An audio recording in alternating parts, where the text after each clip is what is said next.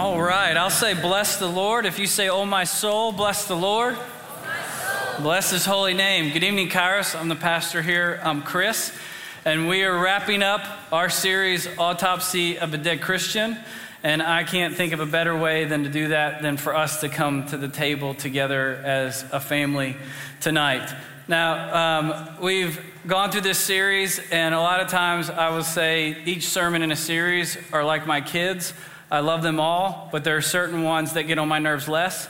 And so I really enjoyed when we looked at prayer as being one of the evidences of new life in a believer, that if you were to dissect a dead Christian, you would find certain things that prove that they were a follower of Christ.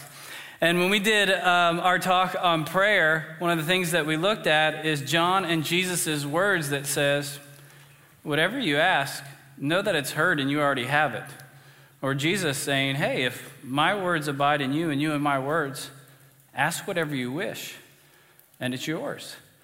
And we looked at some of the discrepancy sometimes between the reality of Jesus' teaching and our experience in our prayer life. So if you're okay, I've got a short exercise for us to do right off the bat tonight.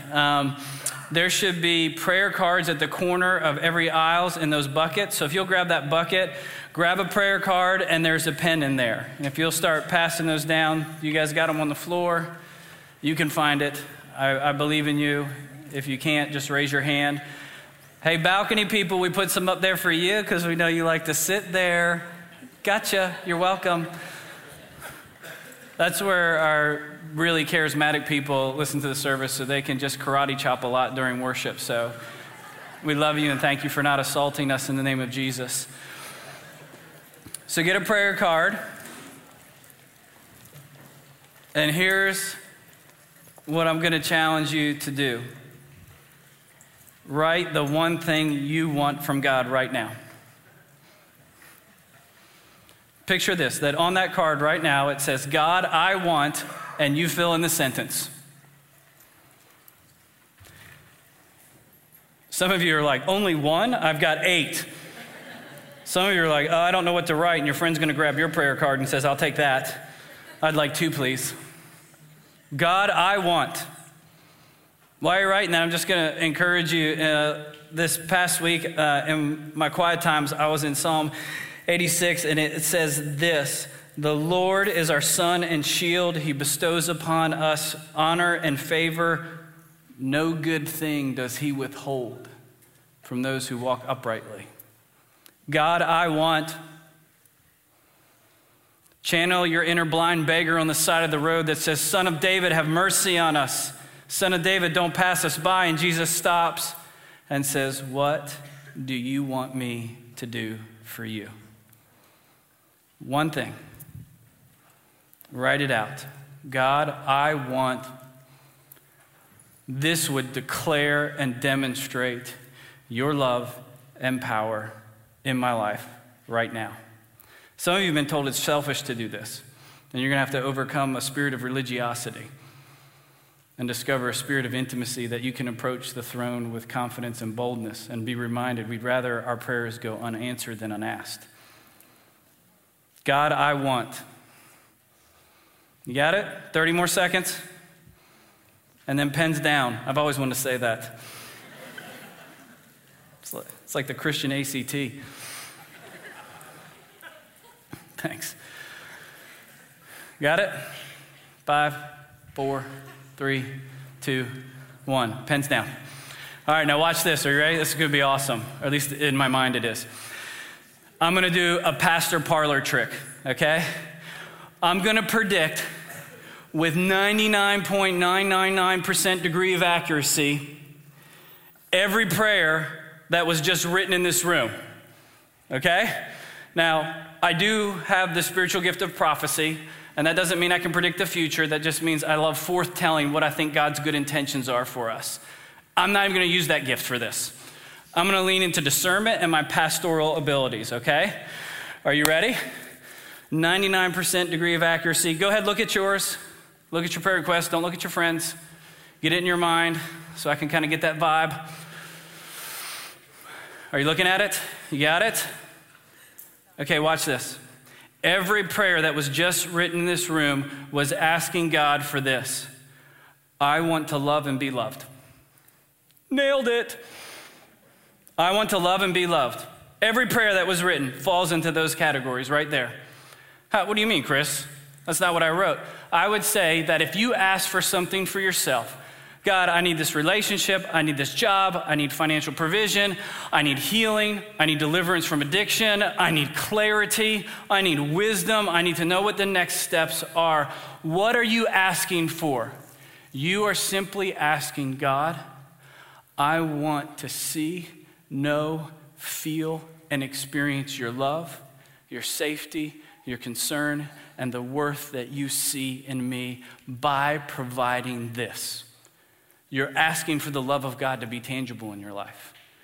Now, some of you are like, nice try, Chris. Didn't get mine because I prayed for somebody else. Well, congratulations, gold star for you in the kingdom of God today. You are super Christian, and you actually leveraged your moment of faith and prayer for someone else. That's awesome. I would still say that what you are asking for is an opportunity for more love. You prayed for someone. Father, would you save them? Would you heal them? Would you put forgiveness? Would you put reconciliation? Would you put restoration? Some of those things that you prayed for of us prayed for ourselves, you prayed for someone else. And what are you asking?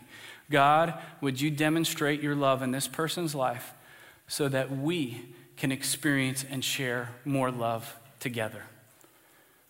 Why do all of our prayers anchor themselves in love and be loved? It's simply this.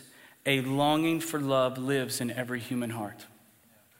A longing for love lives in every human heart. The Bible tells us as much, that we were created in the image of God, and that nothing will satisfy our souls like the love that God has for us through Jesus Christ our Lord.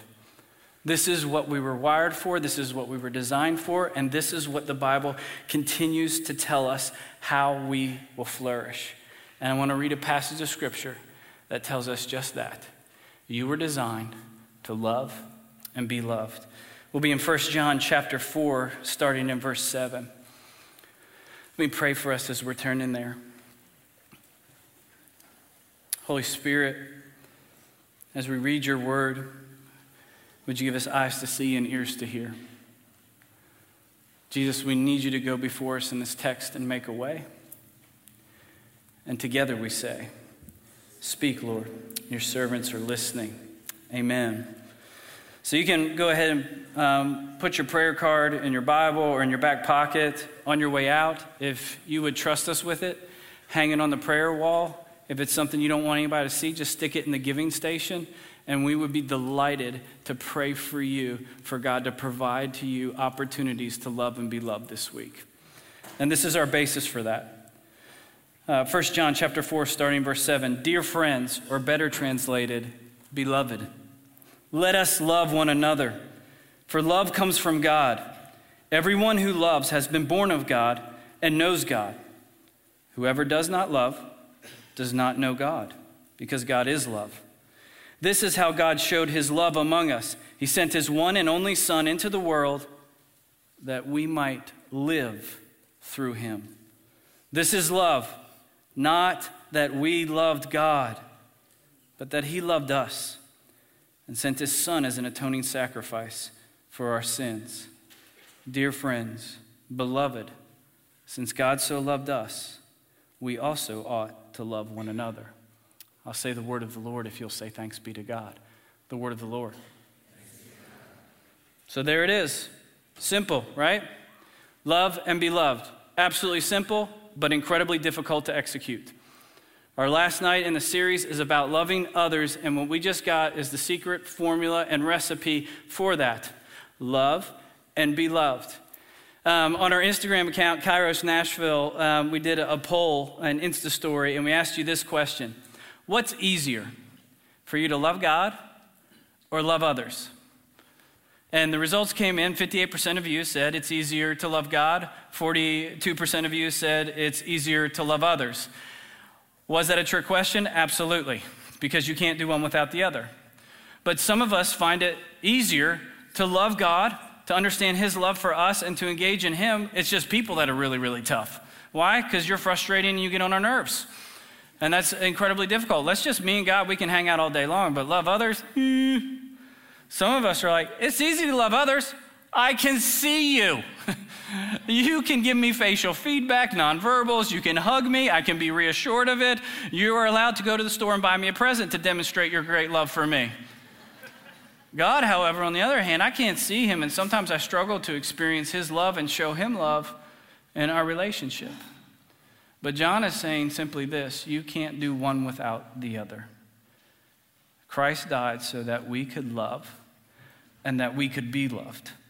Now, I have just two observations before we come to the table. One, why do we feel so inefficient and deficient when it comes to loving and being loved? One, love by nature is sacrificial, and we by nature are selfish. And we have to constantly fight that. Love by nature is sacrificial, and we by nature are selfish, which is, by the way, is why marriage and parenting are two of the hardest things you'll ever do in your life, because it's constant sacrifice. I haven't talked to a married couple in a while that just said, hey man, how's your marriage going? It's awesome. We're so in love. I can't stop sacrificing for her. She's amazing. I don't want anything in return. It doesn't matter what she does for me. I just want to give. Amazing. Not had that conversation yet. I have not had a conversation with a parent where, hey man, how are your kids treating you this week? They are the best thing ever. I love it when someone calls my name 9,000 times. I love sacrificing my finances, my body, my face, my age, my clothes, also for my kids. It's incredible. I love spending $9,000 to go to the movies with my kids. And when they ask for popcorn, I'm like, yes, let's give you more. How can I give you more? This is incredible. Best thing I've ever done with my life. Love by nature is sacrificial. We by nature are selfish. And some of us have a distorted view of love that thinks I'll always feel like loving you. Perhaps the true test of love is when it actually becomes sacrificial and your feelings don't line up and you choose to step into it regardless. That's covenant love. That's agape love. And that's the kind of love that God is describing to us through Jesus Christ. This is love. Not that we love God, but God loved us while we were yet sinners. And Christ died for us. Second observation is simply this. Maybe a reason we have a difficult time in loving God, loving others, is because we don't yet know how to love ourselves. You'll notice when Jesus was doing this teaching, he said, love Lord your God with all your heart, soul, mind, and strength, and love your neighbor. Awesome scripture. What did I just leave out? As yourself. Some of us have never fully experienced and accepted the forgiveness, the compassion, and the value and the worth that God wants to give to us, so therefore we are unable to express it to others. We've only let him come so far, and we said, stop right there. Your love will not apply to this brokenness in me. So therefore, when it's time for us to love others, we can only go so far. Maybe the reason that we struggle to love and to be loved is we not yet received it, applied it, and experienced it ourselves. Let me give you a quick example of how this has played out in my life. And the question I want us to guide this before we come to the table is this. What part do you play in your life that earns you love rather than receives love? What part have you learned to play in your life that earns love rather than just receives love? What do I mean by that? The role I learned to play as a kid in my family of origin, in my friendships, and in my relationships was, I'm the funny one. That's how I can get affection and approval. If you're laughing or looking at me or I become the center of attention, bam, I've got it. I've got this gaping wound and need in my soul to be loved and to valued and to be worthy, but secretly I don't think I'm lovable, I don't think I'm worthy, and I don't think I'm valuable. So what part do I play to merit love in my life? And for me, it was always being the guy who acts out, the one who's the class clown, the one who makes all the jokes, the one who says inappropriate things at the wrong time and gets in lots of trouble, but hey, as long as I was cool on the way to the office, score. I'm in my late 20s, I'm working for a ministry, and along comes my wonderful friend, Amy Mixon, who my wife was incredible friends with, and she said, Chris, she's the female version of you. I don't know if that was a compliment or if it was an insult. Either way, we were wired a lot alike. both class clowns, center of attention. We ham it up, yuck it up. You get us both in the same place, and it just explodes. And with us together, you would either love us or hate us. Either way, as long as you were giving us attention, we were satisfied. One day we're working in the warehouse, and I don't remember what was happening. I was holding court for some reason. I'm yucking it up, and I'm nailing it. I've got one funny line after another. I'm making jokes. People are bending over laughing, and I see Mixon walk by.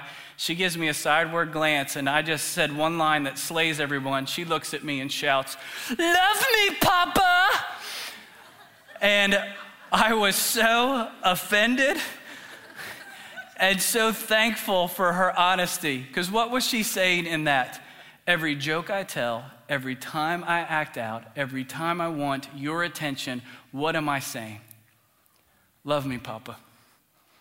And that became actually a joke between us. Whenever we would see each other acting the fool, you'd say one line and the other one would go from across the room, "Love me, Papa. I need attention that I didn't get." And what it was, to some extent, was she was wounded and flawed just the same way I was. And we had a desperate cry in each of our souls that we wanted the love and the affection and the value and the worth, not only from our earthly Father, but even more so from our Heavenly Father. My question for you is, what part do you play that if you were to translate it in the spiritual realm, it simply says, "Love me, Papa"? What part have you learned to play? It's probably not the funny one. If it is, you and I can relate, and we'll be in competition with one another. Some of you are the smart ones. Some of you are the achievers. Some of you are the planners. Some of you are the partiers. Some of you are the ones that you never do anything wrong. Some of you are the ones you never do anything right. Some of you live up to everyone's expectations, and others of you rebel against everyone's expectations. Some of you are the ones that always have your act together. Some of you are that determined, I'll never have my act together. Some of you play the part of, I'm just the quiet one who steps back into the shadows, and I have no part to play. And you're playing it perfectly. Some of us are the listeners. Some of us are the talkers. What part do you play? Some of us are the givers. Some of us are the takers. But I submit to you that the part that Jesus played in redeeming us and saving us and resurrecting us in the eyes of God means that you have love and you have value, and you don't have to play a specific role to earn love. You can receive it. Then you can play whatever part you need to in a healthy way. Why? You're not manipulating others for something only God can give you. That way you can actually love others in a healthy way, a sacrificial way, not a bargaining way that says, hey, if I do this for you, will you do this for me? And if you're not going to do this for me, then why would I do it for you in the first place? Love and be loved. Incredibly simple, very difficult to live into. The way that Boggs was asking me this as we were talking through this, he said, if your identity is wrapped up in what you do, what's going to happen when you don't do what you do anymore? Do you still think you'll have value? Will you still be able to receive love? Will you still be able to give love? What part do you play that you think earns you love? And what role does God want you to step into so that you can receive love? Amen.